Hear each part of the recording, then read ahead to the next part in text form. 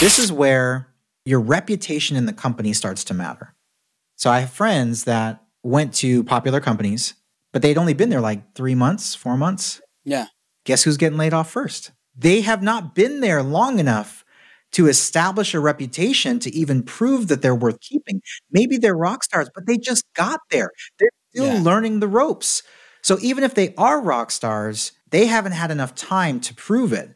And so a lot of people that I know that were brand new in roles were part of those layoffs because they didn't have enough time to build reputation. So it made me start to think about, I love to talk about aggressively pursuing growth. It's all about growth. But then the question always is, how long should you stay at a company?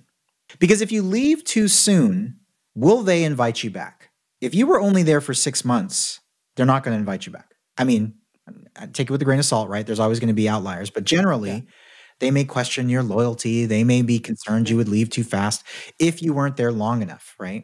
So it made me kind of think about, well, I definitely believe in aggressively pursuing growth.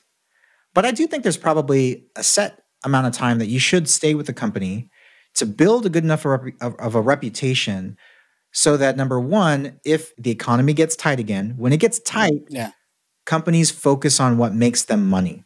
All the experimental stuff goes out the window and they double down on what they know works, right? But if you are at a company long enough to establish and build a good reputation, I think that's a good idea.